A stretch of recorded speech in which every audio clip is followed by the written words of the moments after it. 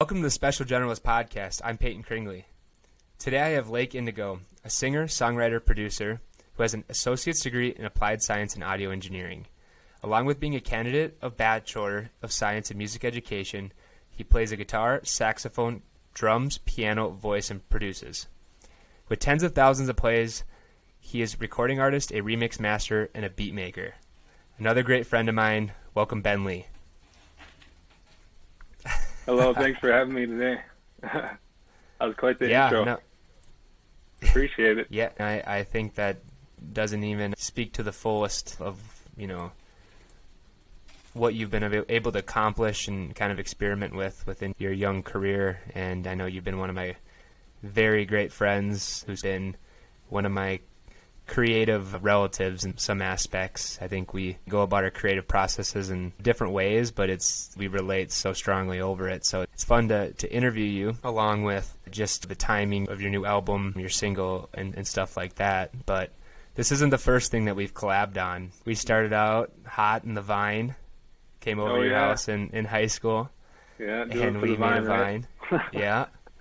And we started up a little music thing, experimented with Fruity Loops, DJ Johnny John, shout out, and all the music with Joel. And that was definitely one of the biggest outlets I know when I was younger, and made me realize how I've always needed something creative. But nonetheless, I think it's cool to think where we are now, see where you are now.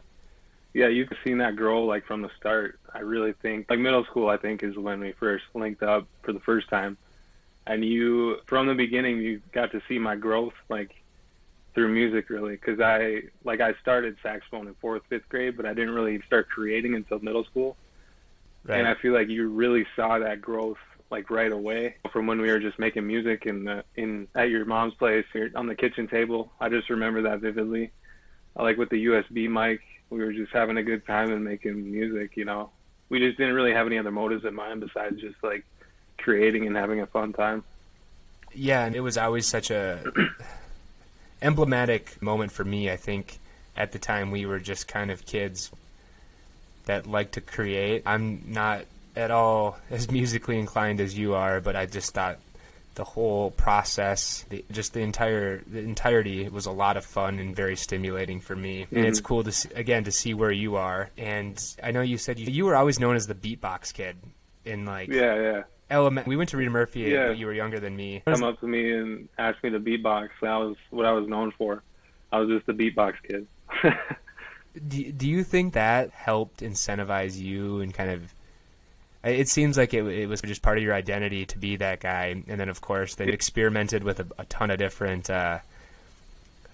avenues of instruments and music and production. And how do you think from when you started as a kid, the beatbox guy, saxophone, and then producing, and where do you think that started, and how do you think it's evolved into who you are now? Yeah, I think like from an early age, I just had a fascination of music, just like listening to music. I think that's where it really starts for most musicians. I just remember vividly coming home from like baseball practice and sitting down on the couch and just listening to music, like Kanye or Outkast, whatever I may be listening to. It was probably something like that, because Outkast was my first CD I ever had, but big Kanye fan too. So I was always fascinated with what went around the vocal, like what went into the instrumental work, because I was like, at this age, I was like 4th grade, 5th grade. I didn't know anything about production. I was just like fascinated with how people can make music like that in today's day and age. So that's really where like the curiosity started for me, was just listening to music and like familiarizing myself with like how music sounds and like how it can differ from one another. And then from there, I started learning saxophone in 4th, 5th grade. And I always knew I wanted to learn an instrument. I didn't know which one it would be, but I started on saxophone and guitar around the same age. And then that just bloomed into way more discovery. I kept listening to music through all of that. And then, like I said before, middle school is really when I like took my creativity to the next level and realized I can actually like make music. I don't have to just play an instrument or just be so curious about music. I can actually make it. But I'd say that really originated just from listening to music at a young age. I've been surrounded by it my whole life. My parents are really into music. They're not musicians, which is, it's weird, but it's still pretty cool that they surrounded me with music. They've been listening to music, and it just helped me grow through my early years and make that fascination bloom. And middle school is really when it got the creative juices flowing. It's cool that you started with curiosity. I think that the domain of music is that, but it's also cool it wasn't forced upon you. You know what I mean? From a young age, you typically hear my kid's going to learn piano, and they're going to learn at the age of 4. I wish I would have. But I know what you mean. Yeah, I'm glad it wasn't forced upon me. And it seems as though you let your curiosity, you never know, you could have been burnt out without even understanding your actual true curiosity. And then you eventually put it into practice and started realizing, okay, if I actually practice this and do this and understand the different things you can play and how they all interject with one another, and it seems as though you're simultaneously figuring out all different pieces, individual pieces of the puzzle to map out the whole picture, which is really cool. Yeah, and music is such a wide world. You can go down so many different avenues. Some people, they pick an instrument in 3rd, 4th grade, and they just play that their whole lives, and they become masterful at it, which is like an amazing avenue to take. And then some people are more all around. They blend different things into their journey. But I feel like any which way that musicians go, it's rewarding in a sense, if you keep that like curiosity in mind, and like you said, you don't get burnt out easily, because it definitely is something you can get burnt out on, especially if you study it in college and are really into it in high school. I think you just completely played right directly into the whole theme of this, specialist versus generalist, not really versus, but understanding in which that you can move in 2 different directions. You can obviously become a master, and you can also curiously explore and tinker and do a bunch of different things. And I was reading, I think it was like the Figli del Coro, the Baroque era, 17th century. There's like this orphanage, or they were an orphanage group of girls, and they had every instrument possible, and they just all learned to play all of these different instruments. And one of the cool things is that like they mark it back to being one of the revolutionary pieces of orchestra and everything in that nature. I read this, which is cool. I think one of the things that I think that learning multiple, or even having the curiosity to breadth in your learning so many different instruments, you understand the engineering, but you also understand the production, and now you're playing live shows. There's all these different things, and if you want to actually tie them all together, you have to have an understanding of that. But at the same time, you can also... Right, and you can also become a master of one. And the only reason I think that this came about was because Jean-Jacques Rousseau dated one of these people in Venice, Italy, back in the 17th century. Not to bore people with history, but it's a cool piece of letting people explore, lean into their curiosity. And then on the opposite end, it's you got to practice it, and you got to narrow in, right? Like, you're not going to... I can't imagine how many hours of practice it took you to learn your instruments, right? Oh, definitely, yeah. Practice is everything when it comes to music. It's great to have teachers and mentors in music and like production and stuff, but like apprenticeship. Yeah, apprenticeship. Yeah, but practice. It's probably the most valuable thing if you want to grow in music. And yeah, just production wise, I put so many hours just in this room right here. I'm sitting in. I put so many hours in this room. I've been in there. Yeah, you've been in there. Yeah, just not even being really good at what I do, but I just knew I had to put the hours in to get to a point where I'm like comfortable with making music. And that's big advice when I tell people like they want to get into music production or like making music, writing songs and stuff, is you gotta push through the parts where it's not fun. And that can be said for a lot of different professions, a lot of different careers. You just got to push through when it's not so fun, and then give it some time, and it may be comfortable down the road. And I think I've finally come to a spot like that, but it's taken me a long time. I put a lot of hours in down here and just perfecting my craft, and I think that can be said for every musician, everyone that's passionate about music or just any trade in general. Dude, you're right on the money. I think the amount of hours, the time that you've practiced your craft and mastered the things you're doing while keeping your listening ear open and curious, and those are the 2 dimensions I think that most people can be successful off of. And the whole premise of this is the special generalist is to basically play on the practical and the curiosity. So basically, how do you practice? How do you master what you want? And how do you sample what you want to do by being curious and leaning into your interests? And for example, do you, like when you learned one instrument, did it help you learn a second, or definitely. Music is tied together in a sense. I'd say piano is the most universal instrument you can learn that'll transfer to, every other the most instrument. general, basically. The most general, yeah. But even when I learned guitar, just learning any instrument will help your ear grow, in a sense, to identify things in music that you couldn't hear before. And then that just keeps going and going the more you learn. Say I started learning piano after high school. I waited a long time, which I regret. But no, I remember piano, when you didn't know how, because I don't know how to play it. Yeah. I still don't know it that well, but I can find my way. But yeah, piano helps in a sense where you're learning the notes. You're learning music theory as you play the instrument, whereas guitar is more of a learn by ear instrument in a sense. Not all the way, really. Like, you can learn guitar theory. You can apply it to those things, but I'd say piano really helps in the sense of music theory, music production. And then when I began learning saxophone, it just opened up a whole new avenue of I can make sounds like through an acoustic instrument. It's just my air coming through my body that's making a sound through an instrument. And just that may sound goofy on the surface, but just that realization made me think like how far music can actually go, just like playing a wind instrument. And then it just elevates. The more instruments you learn, the more things you learn about music. You become more cross-disciplinary, right? And that plays right into, I was going to say, that plays right into, there's a book by John Slabata called The Musical Mind. And in that book, he found that the most exceptional musicians play three or more instruments. Like, they don't necessarily, doesn't mean that they're a master at all of them. It means that they've learned a couple that then actually integrated into their specialty, if that makes sense. I gotcha. Which is really cool. Oh, it is really cool, yeah.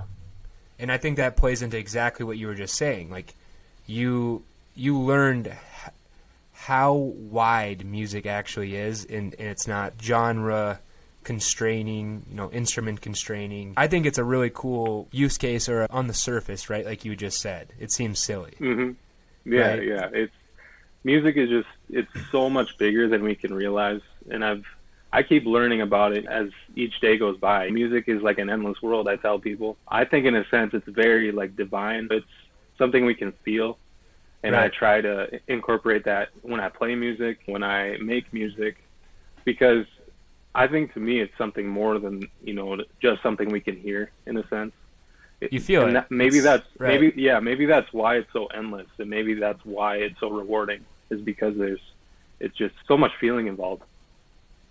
I think that is one of the reasons why I love your music, and I think that it's actually consistently evolving, is that you have the technical ability, engineering-wise, like the systems, but then you also have this spirituality that comes through your music and your curiosity and just continuously carrying that. That's what they always say. It's you can make a manufactured beat, but it gets old and it dies. You emphasize timeless music that makes you feel a certain way when you listen to it. It's got all of that, and I think that's authentic, and I think that's extremely cool. Thank you, man. I appreciate that. That's definitely something I strive for, like in my music. Yeah, I think of this songwriter. His name is Kevin Parker, but his band name is Tame Impala, but he makes all the music.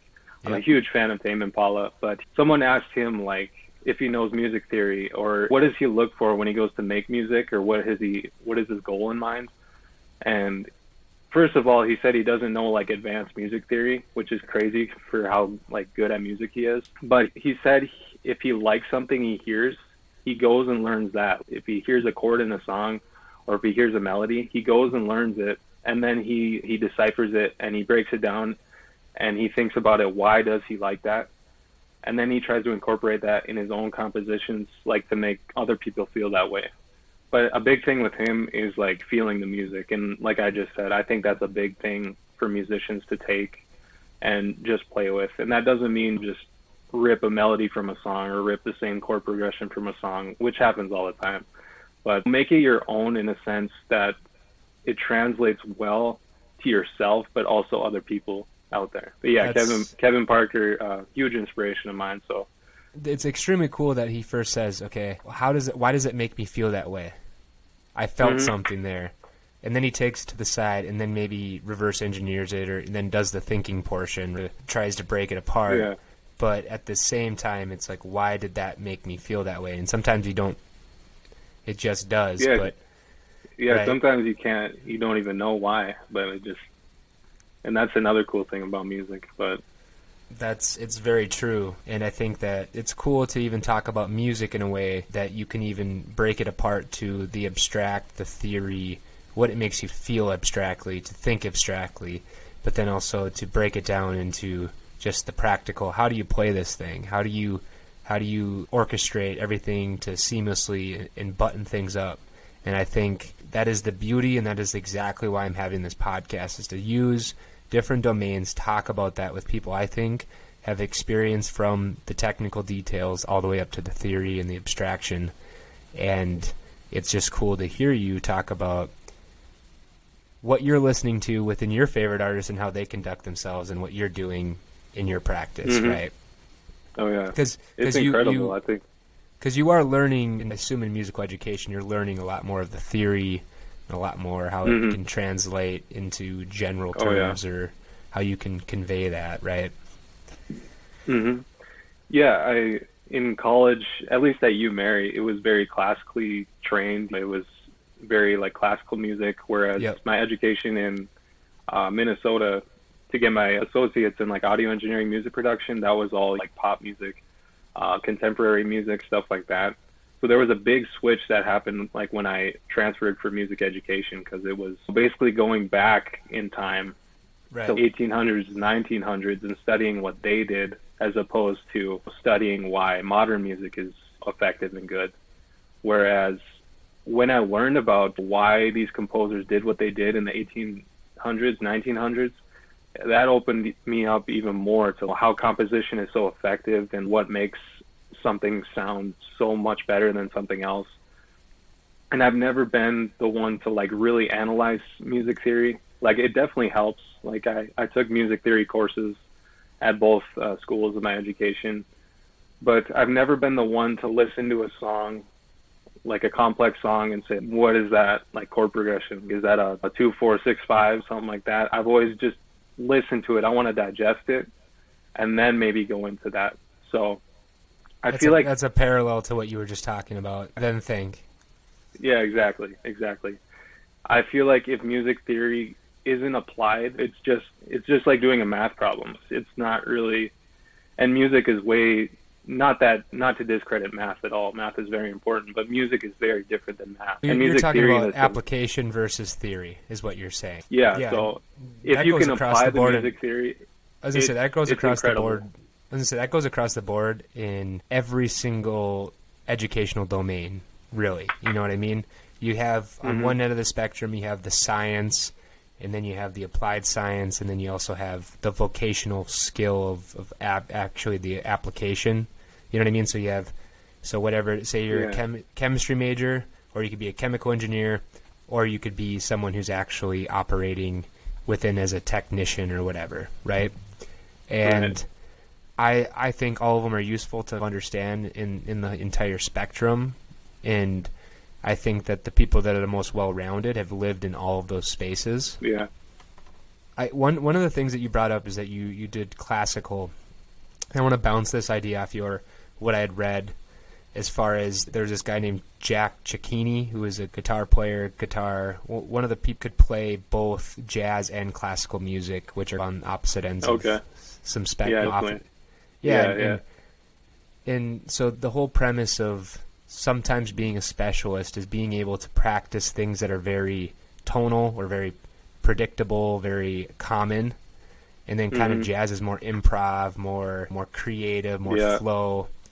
And I thought it was quite interesting that you said that you learned classical. Do you think that it was at all a constraint, or do you think it made you understand like the specialty and appreciate it? I would lean towards more like the specialty and like learning to appreciate it, just because nowadays I know that music basically doesn't have boundaries. But back then, 1800s and before that, those musicians, they were almost held to those boundaries so much that if they broke those boundaries, people wouldn't listen to their music because it would almost be too far out there. So I think nowadays, like me learning about it now, it opened me up to way more possibilities that can be made with music. And like you said, with jazz, it's basically, I wouldn't say it's all improvisation, but it's like there's way more less rules than classical music. There still is like set parameters that makes like effective jazz music, but so many jazz musicians, they just learn by ear. They listen to the greats. They just learn these lines by ear. It's much like a language. Jazz is like a language. That's what he had said. That's exactly what he had said. He said, though, as he's been a world teacher apprentice, he had said, though, it's easier to teach a jazz musician classical, but it's harder to teach a classical musician jazz. Oh, for sure. That's so true. Which, if you were to think about the specialty in the more restrictive and the more confining, rule-bound system, would be the specialty of classical. And then as you become more improv and creative, the rules and the systems become a little bit less bound. So to me, that was an interesting thing. And going all the way back to our original discussion about how you leaned into your interest and curiosity and your listening ear, instead of specially learning classical music and then trying to learn how to improv outside of that, I think that you actually are blessed within your curiosity. Yeah, I agree. I think that helped me a lot. I wouldn't change much from like when I started like learning about music. Probably the only thing would be learning piano at a younger age. You live and you learn, and it's not too bad to pick up at a later age. But I'm very glad I didn't just start on like classical piano and they just put a bunch of notes in front of me and I learned that way. I was way more experimental with my music, like starting out. And then later. And then I dialed it in later, which really helped. Yeah. No, I kind of had a conversation about this with my saxophone instructor because he knows like saxophone, I can read music like very well. You put something in front of me, I can read it pretty well. But then guitar, on the other hand, I'm way more ear-based guy. I know shapes, I know chord shapes, I know what's going to sound good. But if you put sheet music in front of me on guitar, I'll run out the door. And it was really cool because he was my jazz instructor, so he heard me play guitar in jazz band, but he also watched me play saxophone for individual lessons, and he could see that those two worlds colliding in a sense. And he talked about this exact thing in one of our lessons, how I'm very balanced when it comes to like my musical ear and when it comes to just reading music. And I feel like that's very important. It's a great balance for a musician to have. Yeah, in that same thread of the Jack Cicchini, he had said that he'd ask jazz musicians if they could read music, and he said, not enough to ruin my music, type of thing. Yeah. And obviously a jazz musician would say that, but like you had just emphasized the balance of kind of the rule-bound understanding and reading, and then also to be able to ear and improv. It's super cool. You see all sorts of parallels, right? Like with the creative improv state, and being able to go off the cuff. Your brain doesn't edit and create simultaneously to some aspects, and if it is, then it contains it. Exactly, yeah. And jazz is so much. It's so much like a language where you like learn these lines. You learn notes, which is like letters. I'd compare it to, and then letters make up words. So then notes make up these little phrases. So there's so many different parallels between jazz music and just having a conversation in a language. Like you basically learn these phrases and you practice them a lot, and then you can use them where you please. And it's so profound. I don't have a very extensive like jazz education, but it's something I definitely want to keep learning about, and I'm sure I will. But anytime my instructors talk about jazz music, it's something profound that I feel like people nowadays don't give enough credit to. People say that jazz music is dead nowadays. I don't think that's necessarily true. I think people are still making really great jazz music. You just have to search for it. But it is one of those art forms that is very rare in how it's, made and composed. It's much like vocabulary in like a language. Yeah, I mean, if you were to think about if I just made an axiom of classical to jazz and how they're both dead, obviously there's a dance between, in my head, I'm very minimal in understanding this. I'm more of a cocktail conversationalist at this rate. But it seems like it's the two places of your brain. They did, I think Charles I'm going to mess this name. Charles Lim did like an MRI study on jazz musicians, and it was like the part of their brain that edited was completely non-existent. Like the part of that would like understand rules and whatever. It was just all like just a vibe, and it was just all a creative state of the mind, which is so cool. And not to disrespect the editing part, classical. Oh no, that's important too. Yeah. Exactly. Yeah. Yeah, and it's I listen, I read these, and then I take general concepts from them. I'm like, oh, it's quite interesting, but nonetheless, it's pretty cool to see. We can come back from our tangent of different history lessons and talk about where you started to really surface and try to take your music public between the remixes. You have SoundCloud, the experimentation. You have remixes with hundreds of thousands of plays, and then you have your personal music and your like. Take me down the road of how that all happened. Was it interest, or is it the same parallel? Yeah, it's pretty much the same parallel. I've always made what I've liked at any point in time. In middle school, it was electronic music was the big thing. EDM was getting its big breakout, and I'd hear Skrillex. I'm like, what the heck? How did someone make this? I just wanted to. It was just curiosity at that point. And then I'd say 8th or 9th grade, I downloaded the demo Fruity Loops on my computer, which is like a music production software. It's actually pretty solid music production software. I got some skill in there. Oh, yeah. I can lay down some tracks. Yeah. The Arrival. But yeah, I started messing around with Fruity Loops way back in the day. And actually, I used that for 3 to 5 years, I'd say. It's a great program, but I just watch YouTube videos, how to make beats, how to do all sorts of stuff. And YouTube is such a great resource now for music production. If you want to do something, if you want to figure something out, just search it in YouTube, and I guarantee there'll be a video about it. But yeah, I just tinkered around, experimented a lot with just making beats and just experimenting how different sounds go together. And then, as I said before, electronic music was big at the time, so I'm like, hey, let me try to make some trap remixes or some electronic remixes of these songs I like. So the process with that is basically you just find an acapella on YouTube or Google, something like that, and an acapella is basically just the vocal of a song. It's no instrumental. So then it would be my objective to build the instrumental around that acapella and make it my own. So I did that 8th, 9th grade, and one of them blew up out of nowhere. I didn't promote it at all. It wasn't even that extensive. Like, I wasn't even very proud of it. It took me like 2 hours to make, and I threw it up on SoundCloud, and then it was blowing up, and I was like, why is this thing blowing up? And people were commenting that it got put on like a viral Vine, which is pretty cool. I mean, you got TikTok nowadays. Yeah, shout out to Vine. Vine is better than TikTok. Just kidding. But yeah, I got put on a viral Vine and just kept growing from there. I was super surprised. I didn't do any marketing or promotion or anything. And then I just kept making those while also branching out some more guitar music here and there. I'd try to put out a beat and then put out like a guitar song and keep it pretty balanced to try to be like an all-around musician. And then I kept doing that probably through high school, just kept working on electronic music. And it seems like you value being well-balanced. Oh, yeah, I definitely value being well-balanced. In music, it's very beneficial. I think in all aspects of life, it is very beneficial. Yeah, I think even keeping your body and mind balanced, it can make music a lot better. I try to stay active. I try to keep my spirit right, and that goes into music. It'll make any career better. It'll make basically anything better. But, yeah, you hit the nail on the head. I definitely value balance when it comes to just my daily life and music in general. Yeah, it's very beneficial in all aspects. So then I'd say after experimenting with trap remixes and stuff like that, I'm like, I want to make some music. I want to make like actual music. Not that electronic music isn't actual music, but I want to make something more authentic in a sense. You want to make you. Something that, yeah, I want to make me, exactly. And that's not to say that I don't still make electronic music. I still do, and it's a lot of fun.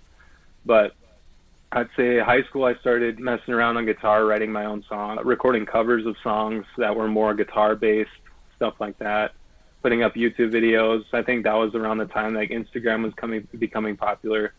So I would make some Instagram videos just to build a little bit of a following. And then when I left high school for McNally, that was really when I started putting the work in to become like a good songwriter, to write good songs before I would record them. And that really brings me to now. I just kept perfecting my craft, and a lot of what I record now and what I make and put out in the world is very from like a songwriter's perspective. But it helps so much to have the production chops as well, which I learned 8th, 9th grade. Like that helps immensely, because a lot of songwriters, musicians nowadays, they may have one or the other, very killer songwriting skills, but they don't have access to resources or music production equipment. So I think, right. And it just goes back to that balance thing. And it's really working out. In the moment, it was a lot of hard work, middle school, high school. I'd just be making beats and stuff, and I would not like it at all, but I would just push through it. I'd make a beat, and I would just think it was terrible, and I'd delete it. But then I'd show other people, and they'd be like, oh, this is pretty good, but I still wouldn't like it. So, yeah. Yeah, you're one of those people. I'm assuming your production, in this world now, you got to be able to pump out quantity. And the production, obviously, you need to have the ability to not be so slow on your learning curve. You got your skills to make your music production-wise, which is probably allowing you to focus on other aspects of perfection, and like you're not actually having to consciously think about, hey, where do I place this? Where's this file? All those different requirements. It becomes muscle memory after a while, just like any other. It's unconscious now, which is extremely beneficial. When you're building your brand, a lot of things I touch on here, and with my whole specialist generalist thing, is it's about personal branding, being able to reach outside. I know you're doing a lot of different things right now. I know you got, we were just talking about finding Novion. Is that how you pronounce his name? Yeah. And you got production on him. He was doing a show with one of your beats last weekend, which is that was super surprising. Yeah, which is awesome. And it's so awesome. It's very rewarding. That's a complete side tangent to your new album, and you're putting the final mixes and stuff on that, and what all goes into differentiating Ben Lee, Lake Indigo, Benny Drop It, or whatever thing you got going on, and trying to consolidate and understand, okay, because you're obviously having to create these little persona brands, because you can't have a hodgepodge. You know what I mean? Like, you have to reduce and have an aesthetic. You have to have a sound. You can obviously pivot, but and you can also incorporate outside things. Take me down that, building your brand. And I think with Lake Indigo, it's very authentic. The only thing separating that really from like Ben Lee is basically just the name, I would say. I try to be as authentic as possible, and I think that translates well through the music. And I hear a lot of like marketing advice now, and I'm sure you know a lot about this too, how authenticity can go a long way. If you're just if you're not putting on like a fake face for social media and stuff, and you're just putting out content that is a part of you and part of what you resonate with, in a sense. So Lake Indigo is basically just me with just a different name. Which is cool. The sound, I think it does have its own sound. It's grown into very introspective indie rock, in a sense, with like lush guitar sounds and like very pure vocals, and even the lyrics are very introspective and spiritual, in a sense. And it's definitely something that I hope is original. I think it is now, after so many years of work. And that kind of comes naturally. Some people ask me, like, how do you find your own sound? You're like, how do you pick a sound?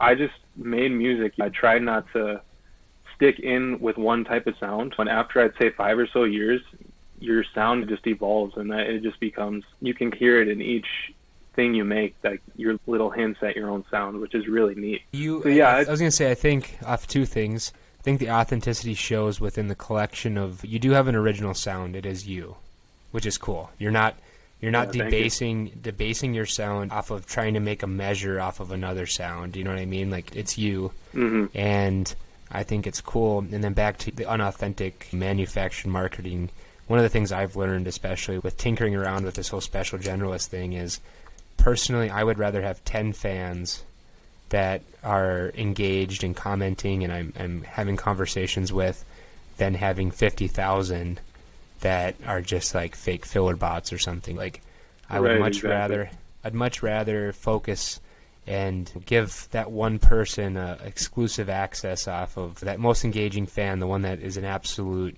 diehard, supportive, and I'm sure it meshes well with your supporters and your friends and stuff like that. And even after doing 2 episodes of this, I've gotten people I haven't talked to in some time saying they listened to my podcast and they thought it was awesome. And to me, that is extremely rewarding, and then also is an extension to maybe I hope that eventually I can mend that relationship or try to attend to it marketing-wise and continue to try to think, okay, even if I have 100 people that like me, then so be it. Like if I have 100 listens on whatever, then that's enough to continually grow and continuous to be rewarded with it. And it's not like I'm looking for yes men or trying to find that, but I think I've actually learned that in part from you, because I think that you've done a great job with being patient and growing and making your connections and your friends and your network between McNally. The second school you went to was called IPR, yep. And then now you marry, and now you got Ghost Host, and you got you're pushing yourself in a lot of different directions, which is so awesome, but you're so competent to do it now. And you have friends and a network, and I can just imagine how rewarding and beneficial and supportive that is, of course. Oh yeah, it's definitely rewarding, and I feel like that foundation was so key, like what we touched upon earlier, like how I started, how I got into music and stuff. That's so key when it comes to creative journeys like this, just to introduce yourself to the art form and to all you can do with it. Because if I wasn't to do that, let's say, I would probably be intimidated by everything that's going on with my life right now, even though it's not, anything super crazy. But I'm doing a lot of things when it comes to music, which I love. But if that was to come at me when I didn't have that foundation of knowledge of music, how I can apply it, how I can make it, it would have taken me off guard. And that might be happening to some artists in today's age that go viral on TikTok from a 30-second snippet. That's the first song they ever put out, which I think is really cool. I think music marketing is headed in a really cool direction. A lot of people are quick to write it off, but that may not benefit them in the long run to not have that foundation. They're almost learning as they go. So sink or swim. I think you built the foundation. You're very grounded. You have the ability to move in a lot of different avenues that take their part, and then also have them complement one another because you've done it in the certain way that you've done it. You have this core you, and then you have a lot of these different extensions of what you are, but also how they can play into one another. Like, obviously you're making beats for rappers, and then you also are a part of a band named Ghost Host, and then you've also got this album coming out. You definitely are experimenting and understanding which way it goes. Maybe one thing blows up and then it takes a lot more of your attention, and then you'll master that, and I'm sure you'll jump right back into doing multiple things again from exploration.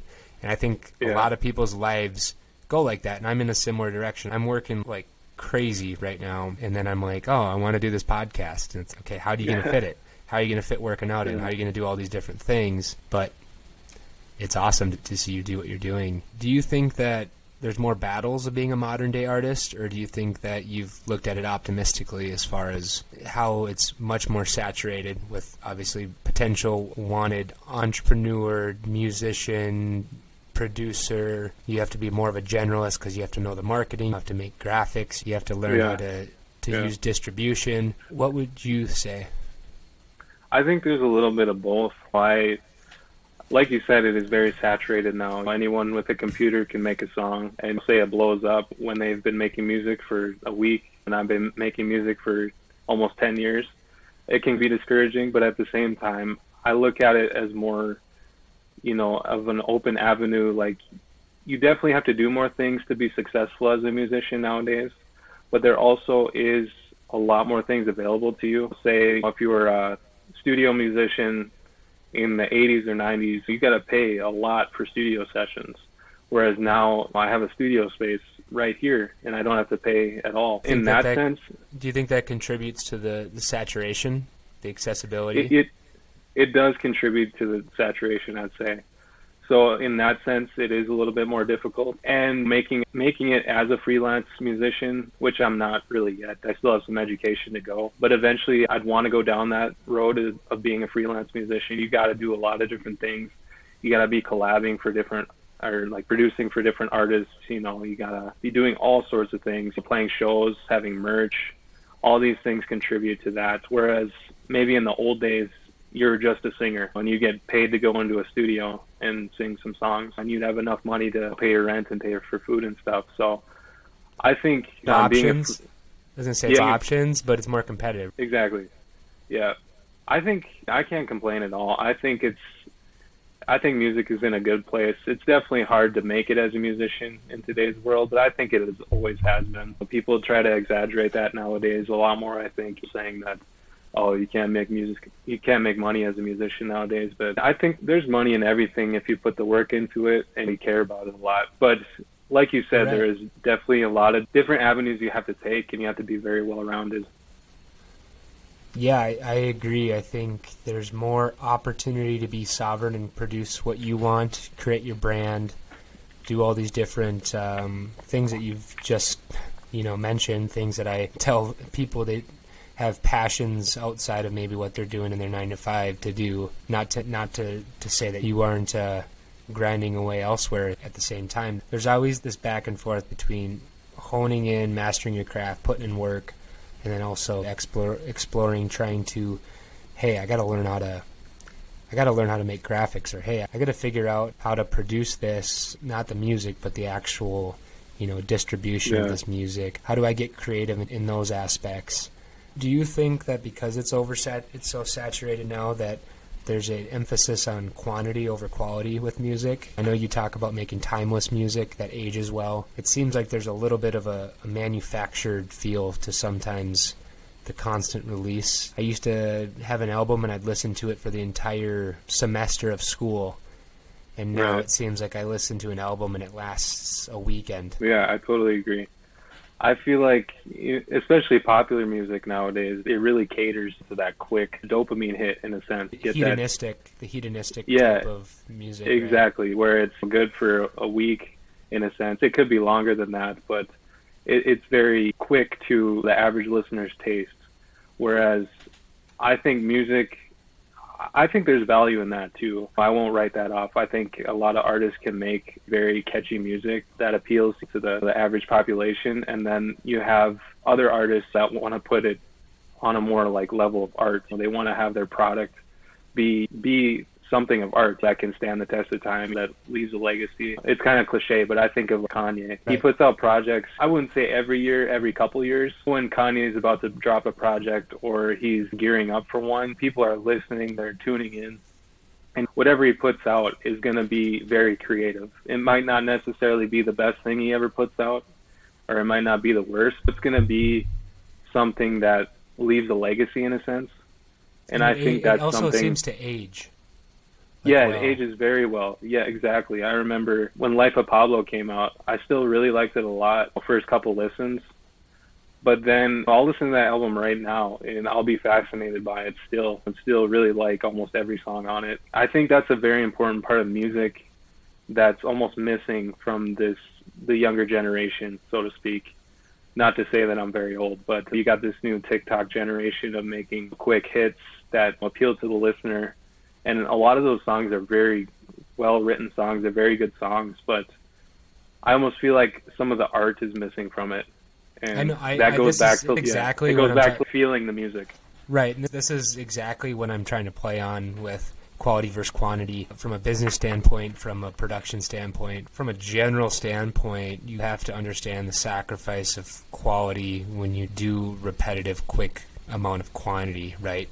Everything online requires you to consistently feed the algorithm to stay involved in it, and it makes a hyper-produced and almost like a dull product sometimes. And you are seeing a resurgence of people who care about the quality of their product that are emphasizing it, but then there's also like the fake marketing that are emphasizing quality, eco-friendly, et cetera, et cetera.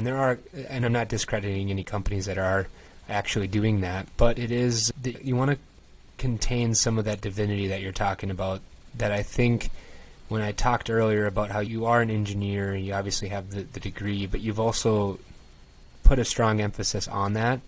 And I've thought quite a bit about this podcast and how I want to do the production, how often, how much I want to. And I'm really trying to do a great quality product. I want people to be able to bounce in and out of episodes.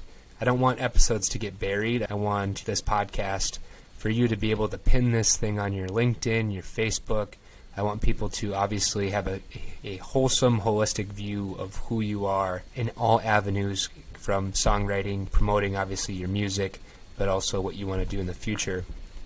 But this whole quantity to quality thing it's a tough game, because you do gotta produce, right? Exactly. You can't stop at one song. You can't stop at one episode. So you got to get the systems right. You don't want it to denigrate and remove anything that you want to add to it. And you don't want it to be too lean and too dull. I just think of a really dull product that's just kind of like colorless, and you remove that during that process. And I think a lot of that goes back to that foundation, that experience we were talking about.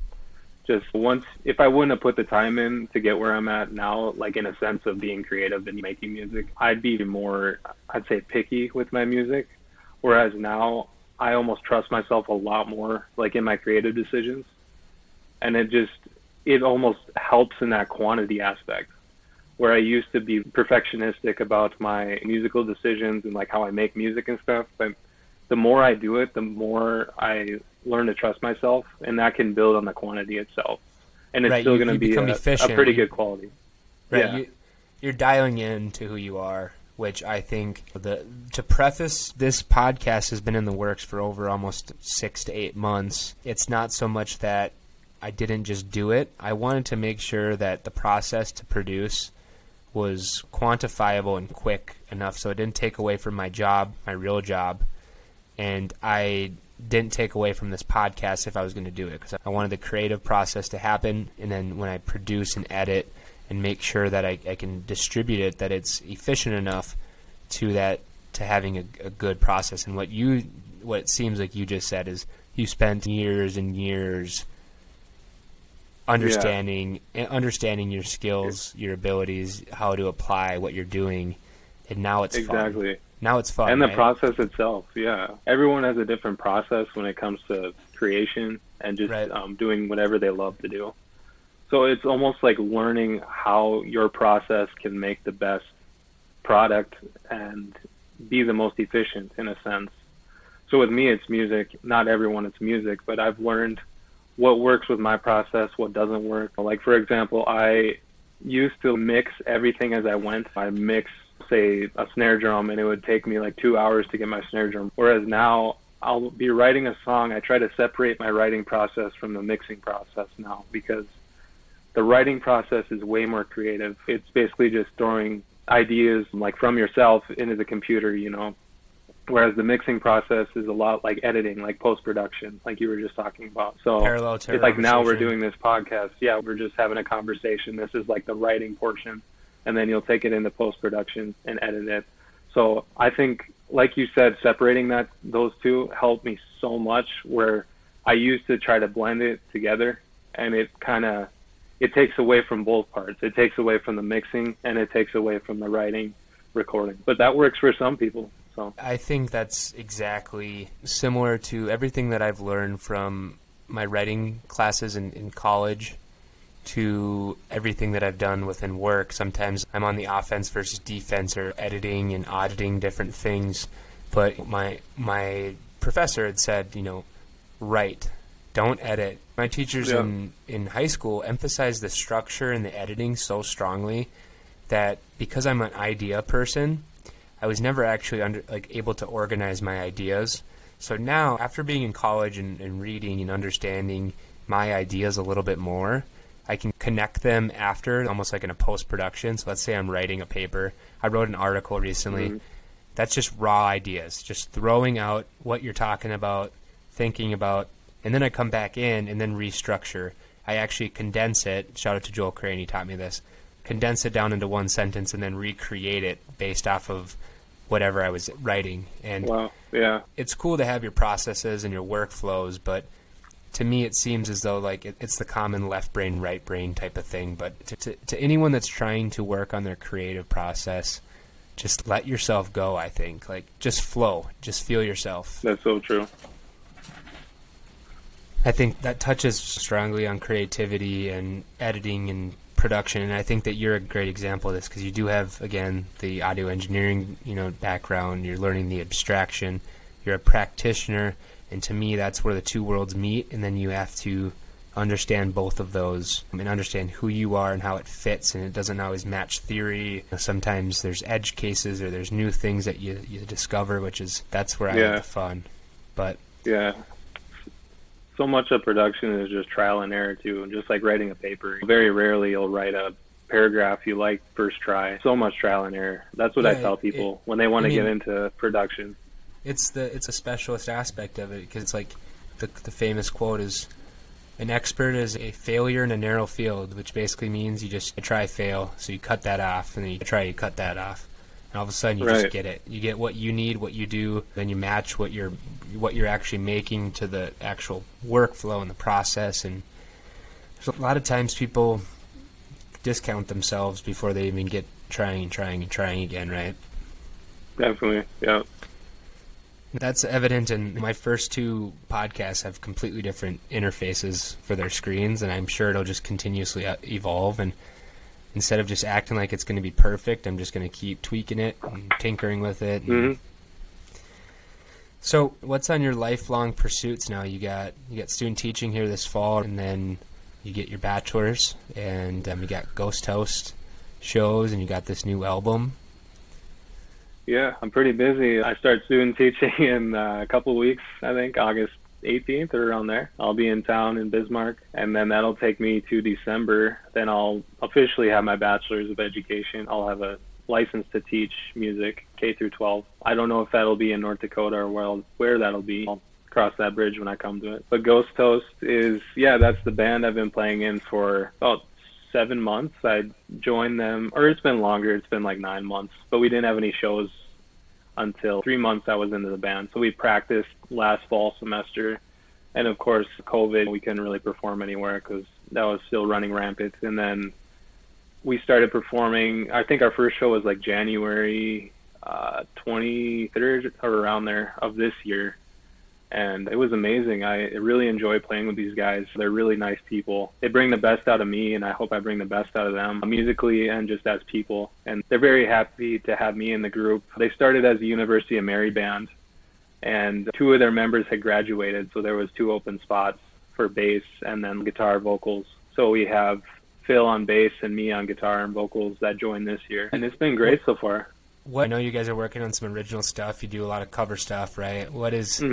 What are you excited to see what that original sound is? And to some degree, I saw you guys play definitely... I saw you guys play on the news. I watched that. That was awesome. Oh yeah. You guys. That was really neat. Really cool experience. That's the thing with bands. It's really cool. You get everyone's influence when it comes to writing original music. You get, say, someone's into Led Zeppelin, but then another person's into like Post Malone. That those 2 worlds can clash, and say you have more than 2 people in the band, like we have 5 people, you get everyone's influences collaborating on a certain sound, which you never know how it can sound. And right now it's pretty cool. We're shooting for about 5 songs on our EP, which is, we're shooting for September release date, around there. And the one we performed on the news called Clutch, that's probably going to be the lead single. But I'd say the overall sound is indie rock, alternative with groove, with some heavy groove. We do branch into more like heavy rock stuff too when we play live.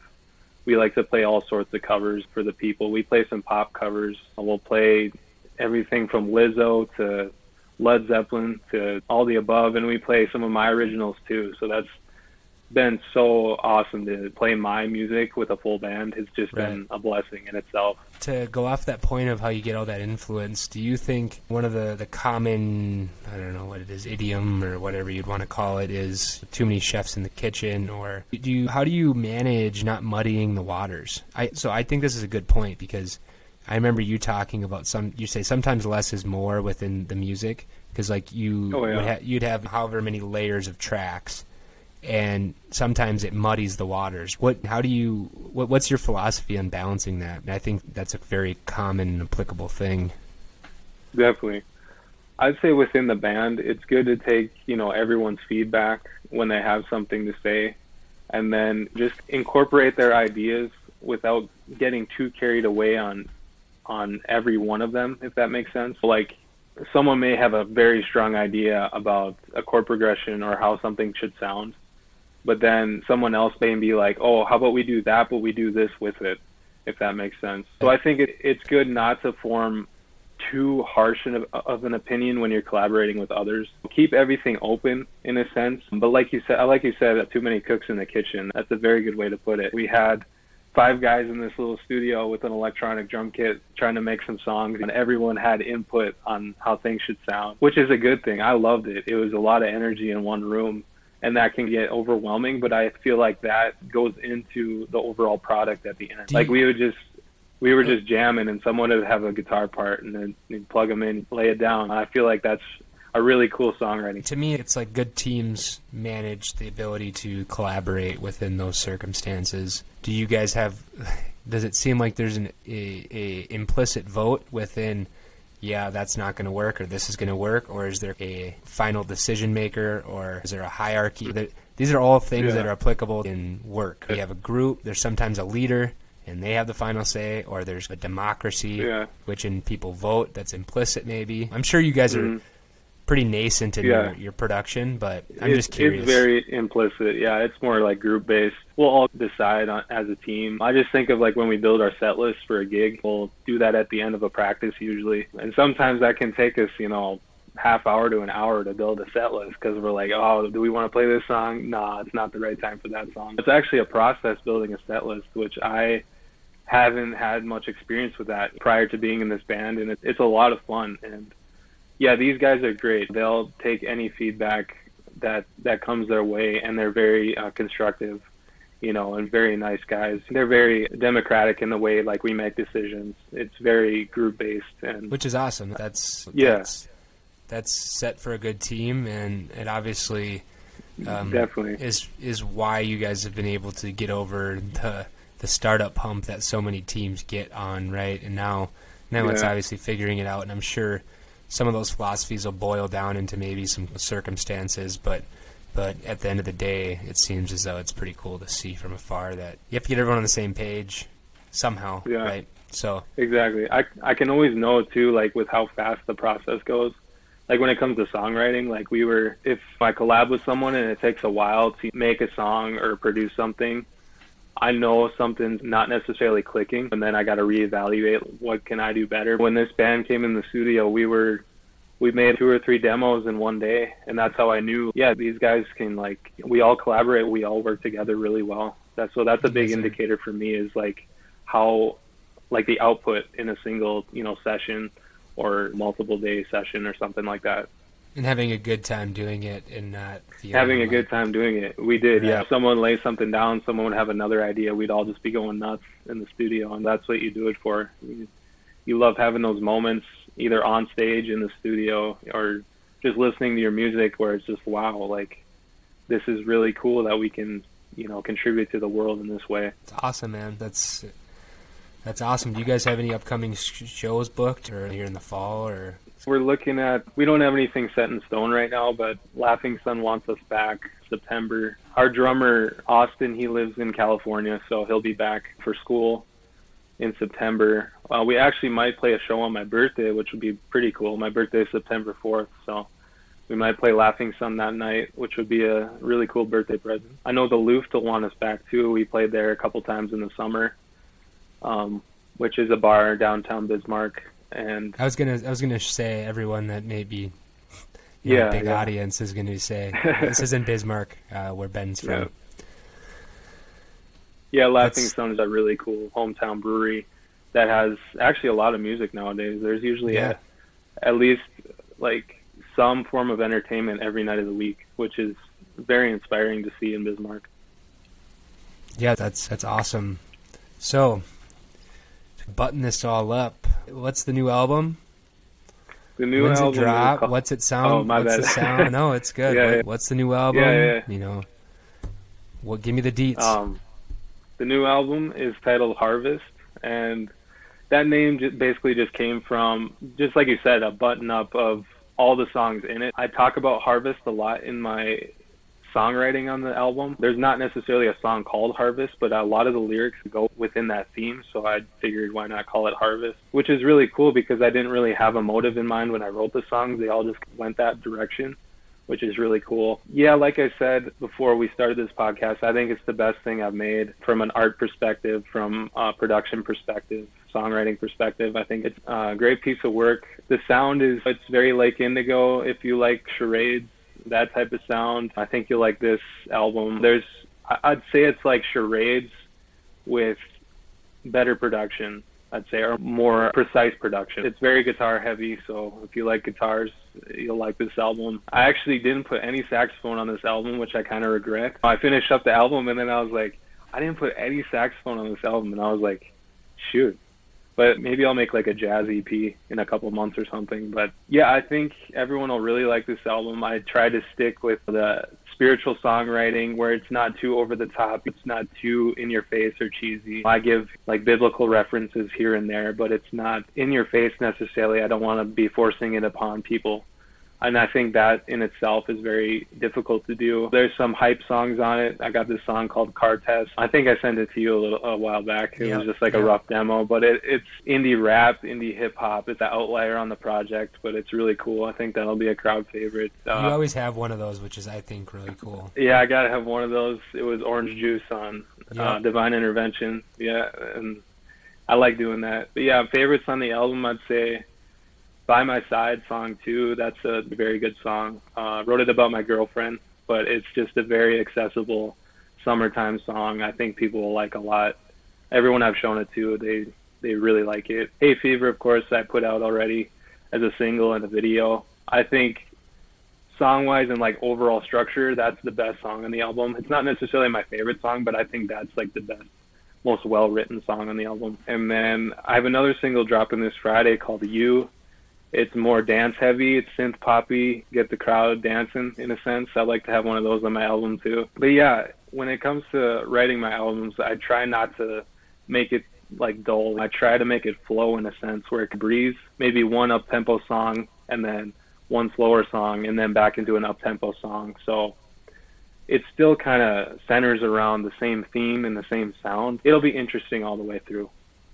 And there's, I assume, an evolution that we'll hear that kind of progresses between your previous stuff, which is quite awesome. Thanks, Matt. Yeah. I showed one of my friends in the band the album, and he said it's like a blend of charades and Divine Intervention, where that's a great compliment because those are the past, 2 projects I've made. Like, if I can blend that together, that's pretty cool in my opinion. That means you're doing something, right? When's it dropping? Yeah, exactly. What's the date? It's dropping August 6th. On a Friday, same day as Kanye. August 6th. I don't know if that's a good thing or a bad thing, but dude, August 6th. You're going to take Kanye out. Donda's not even going to stand a chance. I thought Donda was dropping the 23rd, so I was like, oh, I'm in the clear, and then he delayed it to August 6th, but it's all good. I think that's a good thing. Little does everyone know is you actually been camping out in the Bismarck Civic Center. Yeah, you have a bed in there and a chef preparing you meals. Yeah, and I'm actually dropping my own shoes after the album. so we gotta. But I'll get to that later. It's good timing to have you on this, and I hope in a week later, August 6th, is when we'll get Harvest, and everyone listens and tunes in and gives it a listen. Where can we find your stuff? Yeah, you can find it anywhere you stream music. I know Spotify is the primary one, Apple Music, SoundCloud, YouTube, anywhere you like to stream music. I go through a distributor called DistroKid. I'm sure a lot of musicians or creatives are familiar with that. It uploads to basically any streaming platform, even TikTok, I think. So anywhere you like to listen to music, it'll be on there. I'd say Spotify is the primary. If you want to follow me on Instagram, I'd say that's my biggest social platform I use, and I'm most active on that. It's just @Lake Indigo. And I post content on there, and I keep you updated. So, yeah. Looking forward to the release a lot. Yeah. Couldn't have came at a better time. I appreciate you having me. Yeah, I appreciate the conversation. I learned a lot. That's why I did this. So, thank you. Anytime, man. Thank you.